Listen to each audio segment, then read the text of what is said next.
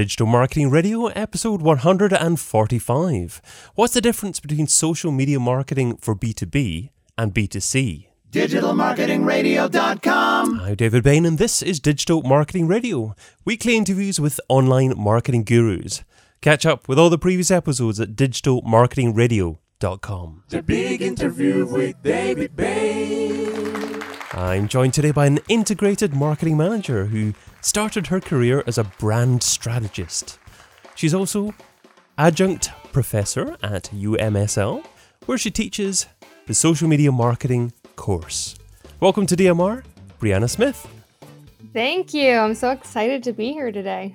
Oh, it's great to have you here. Well, you can find Brianna over at beingyourbrand.com.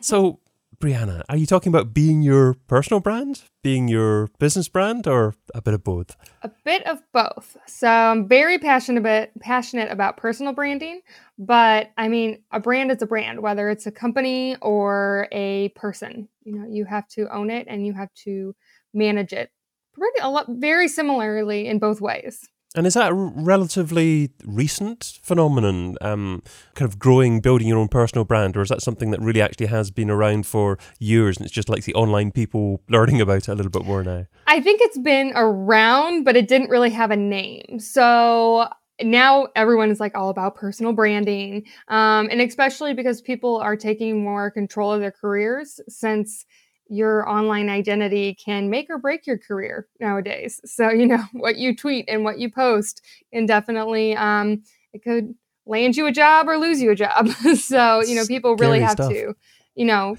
control it a lot more nowadays than ever before. So how long have you been involved with social media marketing yourself then? Probably 5-6 years. I've really been into it. I started when I was down in New Orleans, where I went to school, and then I lived for several years after. Is kind of where I started to really get interested in social media marketing and personal branding. And it actually came about by happenstance, because I decided I wanted to move home. I'm from St. Louis, and I was like, okay, well, I know I'm good at these things, but my current job is not really allowing me the opportunity to showcase that I know what I'm talking about with social media marketing, just from the projects I was working on. So I had to find a way to do that. And so I started blogging, which was being your brand. And I started building my social media following and sharing content on a regular basis. And, over a year, I grew my following to over 10,000 and created a popular blog. And that was, starting to build my personal brand so that I didn't actually have to really interview for jobs when I moved home, because my blog did all that for me. Very nice, very nice. Yeah. So in terms of the way that social media is done by businesses, what is the biggest change that you've seen over the last 5 or 6 years since you've been in the business?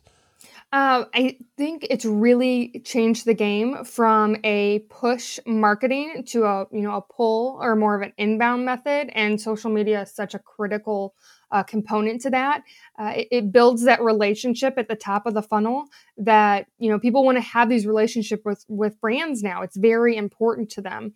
And the best way to do that is through social media, because it doesn't just feel like this abstract brand out there, and I can't talk to Coca-Cola. Oh, I could tweet to them, and they'll probably tweet to me back.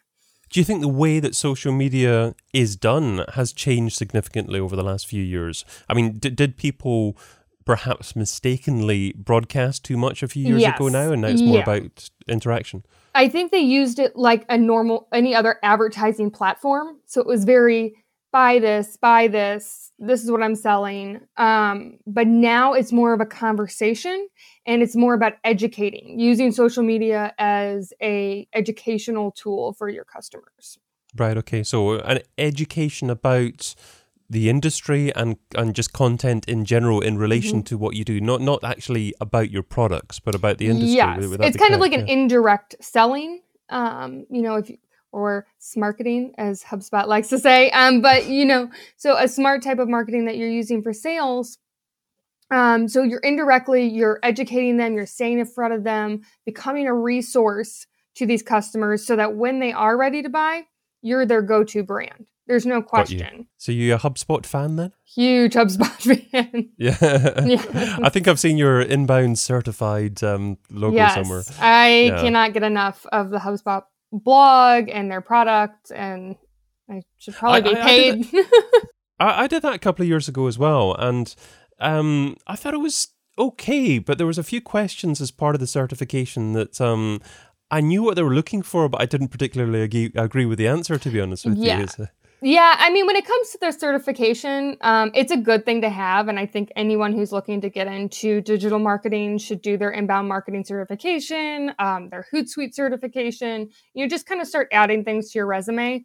But Yeah. I'm more just in love with their product as a tool. The last 2 companies I've worked with have had the enterprise level, and it's phenomenal the amount of data that you have in there. And you can, with the lead nurturing and the email marketing and the smart calls to actions, I completely nerd out on it all day long. I mean, one thing I really want to get kind of your feedback on today is how you perceive social media marketing to be different B2B compared with B2C. I mean, do you think it has to be a completely different approach for 2 of those different scenarios?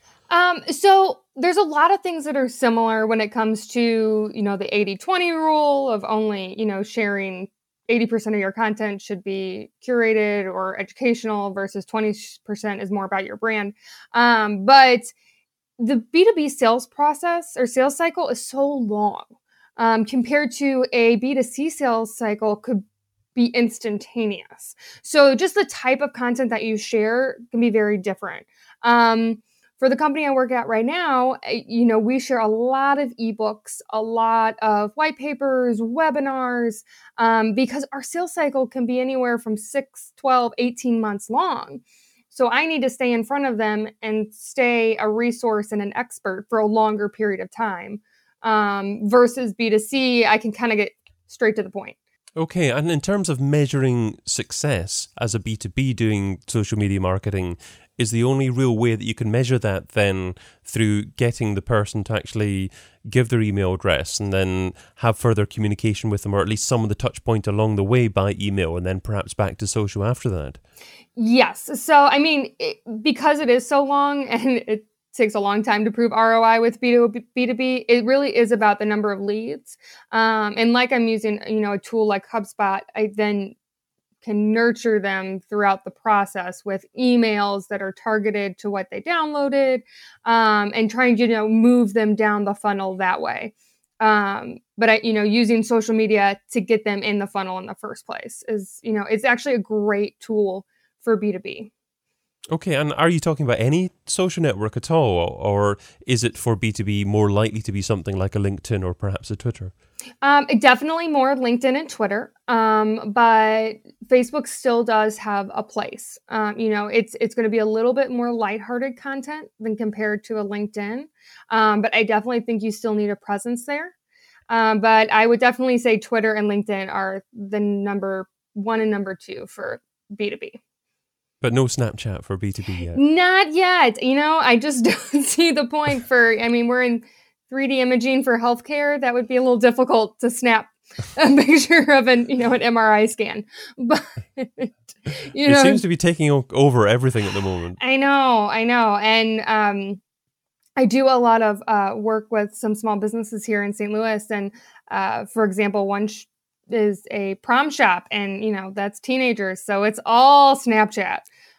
So trying to get that and leverage it without the data just isn't quite there the way it is with the other platforms. So I'm still kind of waiting to see how that evolves, because if I can get a little more information that's easier, more accessible for like who's viewing what and when and how often, it'd be really nice. Yeah, I mean, it's tough, especially when things disappear on you and you're not sure, whether putting a bit of content out there for 24 hours is actually going to be worthwhile or not. Yeah, like I can't measure like, I got to click through my website and that got me so many leads. It's a bit harder to measure for us marketers that love data to prove what we're doing is working. I mean, what about Instagram, for instance? Because Instagram's somewhere you can get loads of followers, and it looks like there's a lot of interaction going on there. But unless you're into paid social media marketing, and apart from the link in your profile, it's quite difficult to measure the effectiveness of that. But is that something that you can try and do as well? Yeah, so I definitely think Instagram is great for B2C. It's just very visual, and it's definitely a tool. While Twitter and LinkedIn and even Facebook are a little bit more of a lead generation platform, Instagram is definitely for building your brand and engaging with your followers. There are some great tools that will help you, measure how many likes you have, and that's all fantastic. And I always try to tag back and say, hey, don't forget to check out the link in my profile, and tag myself even in the post, so it's easier for them to go back and click the link. So there at least is a link, so there is some measurement. But there's something really nice about how different Instagram is, that there aren't links in posts. So as much as I dislike it, it is kind of a nice thing, because it's more of an organic, real conversation that I'm having with my followers. Yeah, I mean, I've started an Instagram profile fairly recently, actually, for Digital Marketing Radio. And I'm surprised that I've only put up about 7 posts so far. And I've already got nearly 100 followers just organically. Yeah. And that seems quite fairly quick for that. I've found the same thing. And I manage a couple brands on Instagram, including my own personal brand. But organic growth is fantastic. If I can get 3 likes on a post on Facebook organically, that's that's awesome. Just because it's definitely pay to play there now. But on Instagram, I could get 50 likes in an hour, and several comments, and so it's a very engaged audience on Instagram right now. Obviously it moves around. Facebook was big, and then Twitter and Instagram. So we'll see how it stays, if it'll stay that engaging, in the next several years. Absolutely, absolutely. So just to summarize, in terms of the type of content that is more likely to work best, if you're B2B, then you need to be focusing on kind of quality content, and perhaps funneling people towards giving that email address and actually building that relationship with that person over time. Yes. If it's B2C, then would it be fair to say that you're more able to actually have a direct call to action to make a purchase? It is more acceptable in B2C, yes. Okay. But still jab, jab, jab a bit before you right hook. Yes. Totally don't, consumers nowadays, they don't want to be yelled at to buy a product. You still want to provide information on, whether it's the industry or I guess if it's a pair of shoes or something, how to take care of those shoes or what you would wear with those shoes. So just content that supplements your product. So then when they see I know how to wear those shoes, and now I see a post to buy them, that makes sense. And it's not in a pushy way. Okay, got you. And in terms of the way you set up your profile and your call to action, is that going to be significantly different depending on whether you're B2B or B2C, or does that not make a massive difference? Yes. For your call to action, it's really going to say more of that top funnel for B2B, that download ebook, register for webinar. But for B2C, you can definitely have the call to action of buy now or, on sale, check this out. That's definitely more acceptable versus I wouldn't say, in B2B, buy this now, this, $5 million contract. Do you think it's acceptable, or is it possible for a marketer to do a great job at both B2C and B2B, or is it completely different mindsets and perhaps people should focus in one area or the other? I think you can do both. I hope I do both, so I hope I'm successful at both. I like that it's different. It keeps things interesting. So on some personal stuff, I do B2C and I help out some small businesses versus, during the day, I'm doing B2B. So it's kind of a good outlet when I get to try different tactics and stay ahead of on top of what's happening in both sides, because it's not fun when you kind of get pigeonholed into one area. I've personally never enjoyed that. So.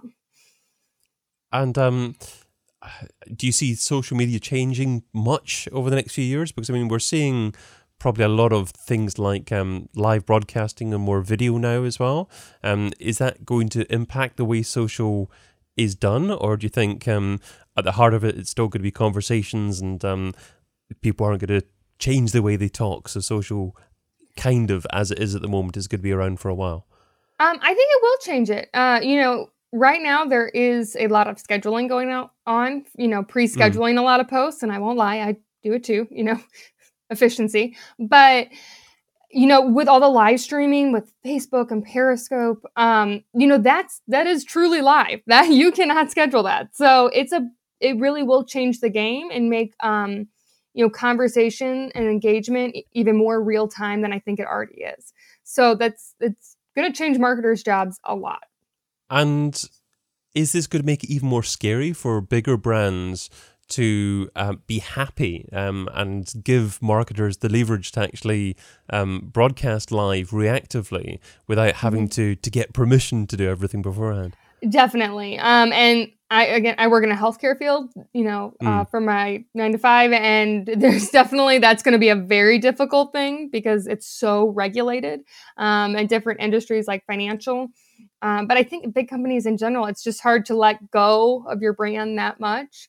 But I think if you have the right policies and procedures in place and you build the right team, then it shouldn't be so scary. It should be exciting. So there's not going to be a place for businesses that refuse to embrace social media. You think those types of businesses are on the way out?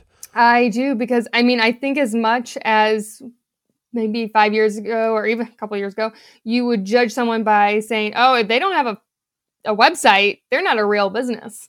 Well, now I'm like, if you don't have a Facebook page, are you real? Do you actually exist? And I think it's becoming more and more like that. People judge, consumers are judging businesses based off of their social media profiles.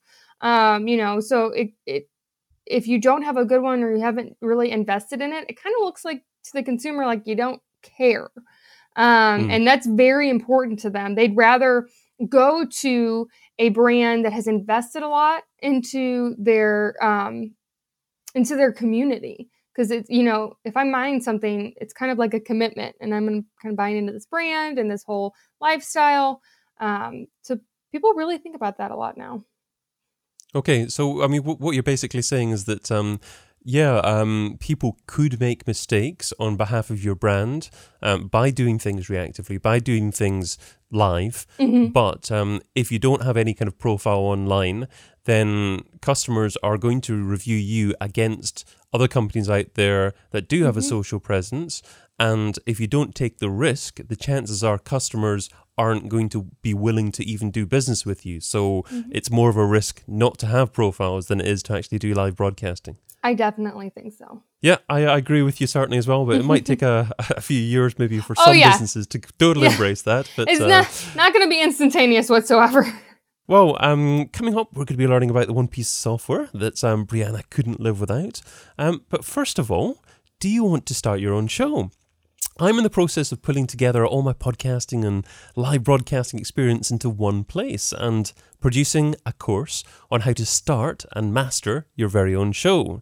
Now, if that might interest you, I'd love your feedback. So just go to startyourownshow.com and take 2 minutes to fill out the survey there, helping me to decide if that's the kind of course that I should be producing. So just go to startyourownshow.com. But let's segue into the second section of our discussion. So that focuses more on Brianna's thoughts on where digital marketing's been and where it's heading. So starting off with software I couldn't live without. So Brianna, what software do you currently use in your business that if someone took away from you, it would significantly impact your marketing success? That would be Canva. I use Canva all day, every day. It is for someone who's not a graphic designer, it is the most amazing tool. It has helped me so much, freed up my graphic designers to actually work on big, important projects. And I cannot get enough of it. It is just a fantastic tool. It can be used for any industry. And I recommend it constantly to everyone. Great tip there. Well, here's a slightly more challenging question, and that is, what piece of software don't you use, but you've heard good things about and you intend to try at some point in the near future? So I was just talking to a marketer friend of mine, and she does a lot in influencer marketing, which I have not dove too much into yet, but I've heard of Clear Voice as a great tool to find kind of influencers to help grow your brand. So I know about it, but I have not checked it out yet. Sad to admit, but I'm going to. Clear Voice. Okay. And is that clearvoice.com? Yes, I believe so. I think it's just clearvoice.com. But if you Google it, I think it'll come up. I will Google it and I'll include links to that and canva.com in the show notes at digitalmarketingradio.com when we publish the podcast. But let's move on to... I wish I would have. I'd like you to look back in the very first day that you're involved in trying to market a business online.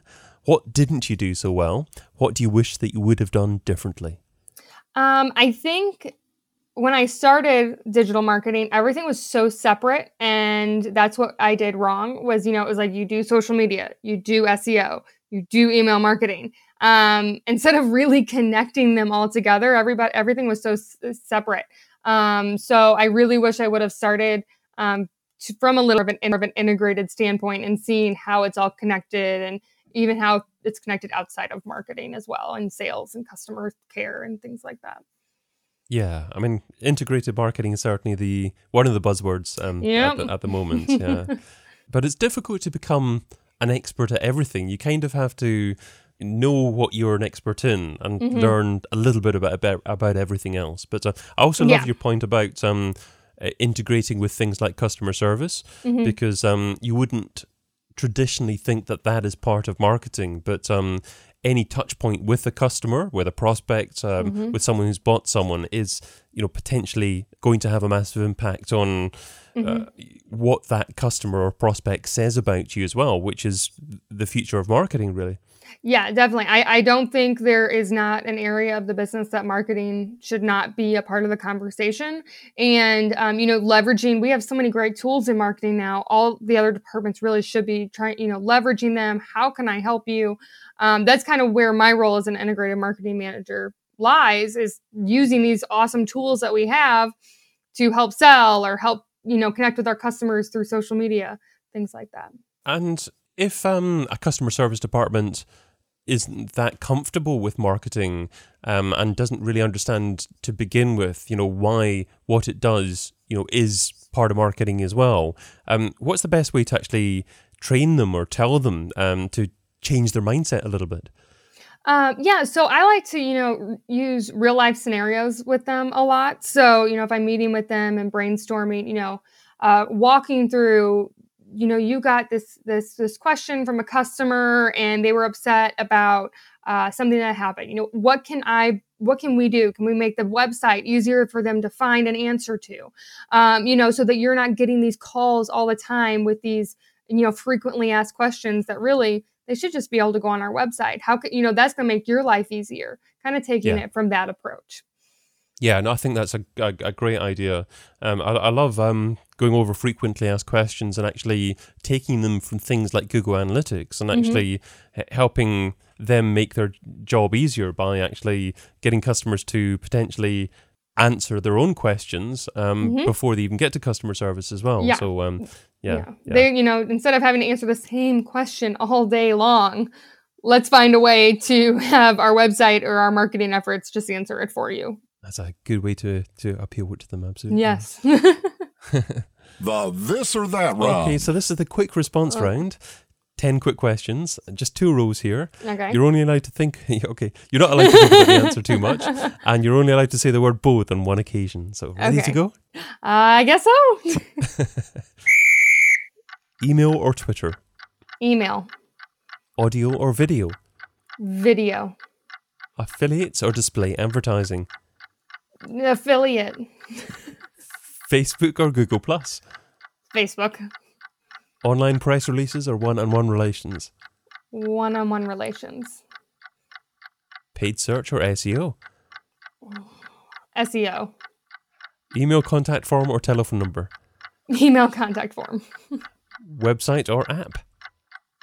Website. Mobile website. Social subscriber or email subscriber? Email subscriber. And local marketing or global marketing? Local marketing. There were a bit of a struggle. A little bit. Those are hard.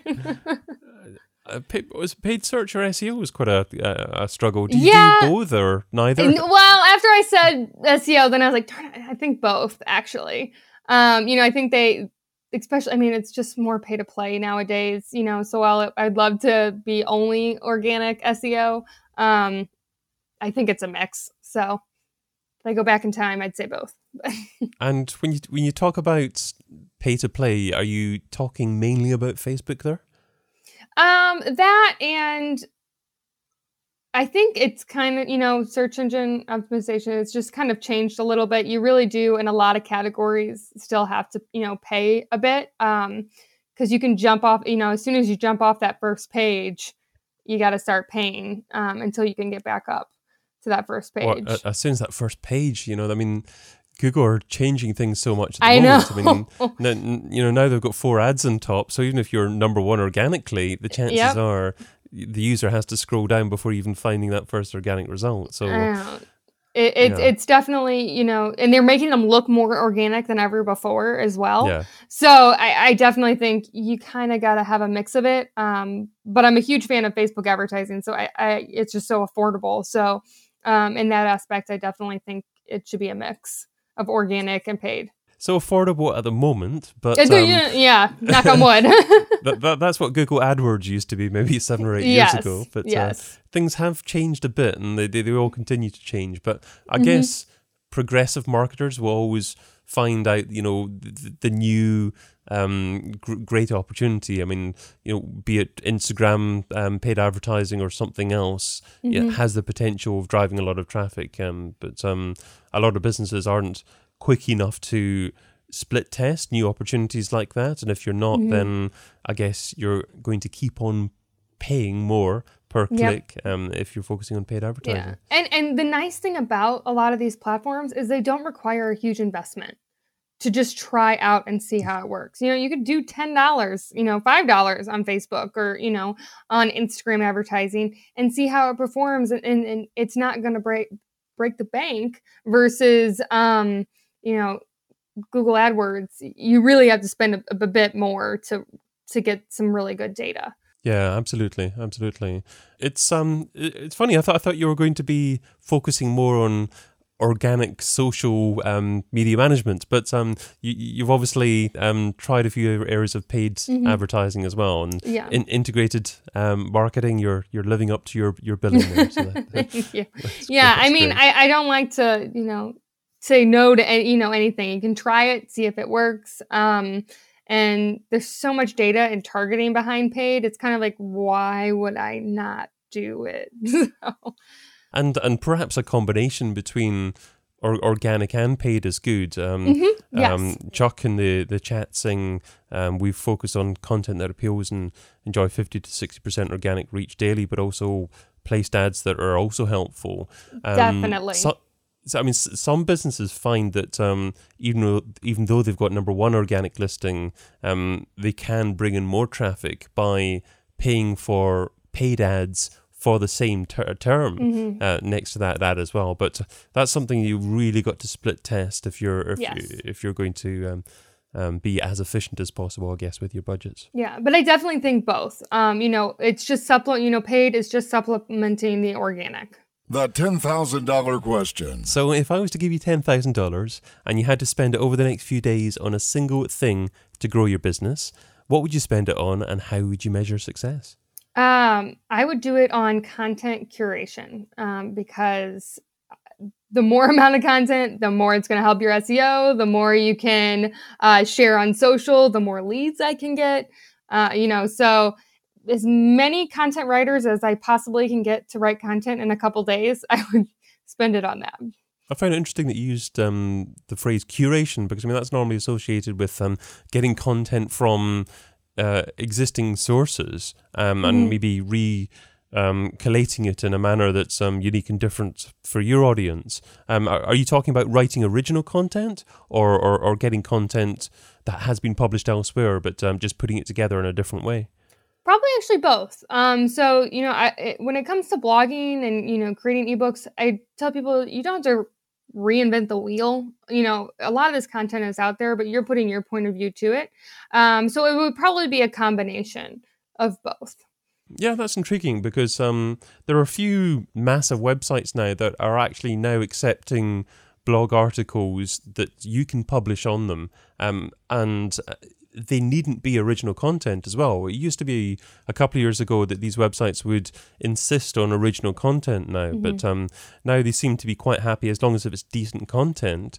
If it's been published elsewhere, it's not a major problem to them to have it published on their website as well. So intriguing that duplicate content's on its way back a little bit, not completely, but Google don't seem to be frowning quite as much on it as they used to. Yeah, no, not as much. I think they can definitely tell now more, or the algorithm can, about what the actual original piece was. I know it doesn't hurt to publish, if you publish on your blog, to publish on LinkedIn, as well. That's not going to hurt you. A lot of people have tested that, and the original piece usually always ranks above the LinkedIn piece. My number one takeaway. Brianna, you've offered a lot of great advice in our conversation, but what's the number one takeaway? What's the single most important step that our listeners need to take away and implement in their own businesses? They need to take an inbound marketing approach to nurturing their customers, into evangelists. If they're B2C, they get down that funnel a lot faster. But if you're B2B, just nurturing those customers through the sales process and using your awesome marketing tools to help sales, push them further down the funnel. Okay. So take your time. Make sure that you're measuring, the impact of each different movement that people make along the path to eventual purchase. If it's B2B, I suppose you can't expect to do everything virtually or by email. You do have to pick up the phone to them as well. Eventually you do have to pick up the phone. Someone wants to hear a real person. But I mean, people, what they say, I think 80% of the sales cycle should be complete before you do pick up the phone. So, using those ebooks, those webinars, those white papers, those online demos to drive them all the way down the funnel so that when they get to my sales team, they are pretty much ready to close. So my sales team does no more cold calling. Nobody answers the phone to a cold call. And if you do, you regret it the moment you answer your phone. So, So do people still answer their emails to cold emails? They do, but you have to go about it very smart. So again, offering them something educational, not being salesy, but just saying, hey, I'm a resource, use me as just an educational tool, and maybe you'll need me one day, maybe you won't, but don't be yelling at them to buy now, because that does not work. Well, that takes us to the end of our discussion today. So thank you so much for your time and your advice. What's the best way for our audience to find out more about you and what you do? I would follow me on Twitter. So it's at Brianna Smith, and the S is a 5. So, because surprisingly, Brianna Smith was taken. Oh, that's shocking stuff. Yes, I know, shocking. It's not too difficult to remember. And again, I'll make sure that I link to your correct Twitter handle. Thank you. So, thanks to Brianna, and thanks to your listener too. If you enjoyed what Brianna shared today, here's how you can help. Go to your friend's iPhone, go to the Podcasts app, and search for Digital Marketing Radio. Click on the show and then hit the subscribe button and make them listen too. Finally, I'm also hosting another live show every Friday called This Week in Organic. So head over to thisweekinorganic.com to find out more about that. But that's all for now. Until we meet again, adios, and thanks again for joining me, Brianna. Great show. Thank you.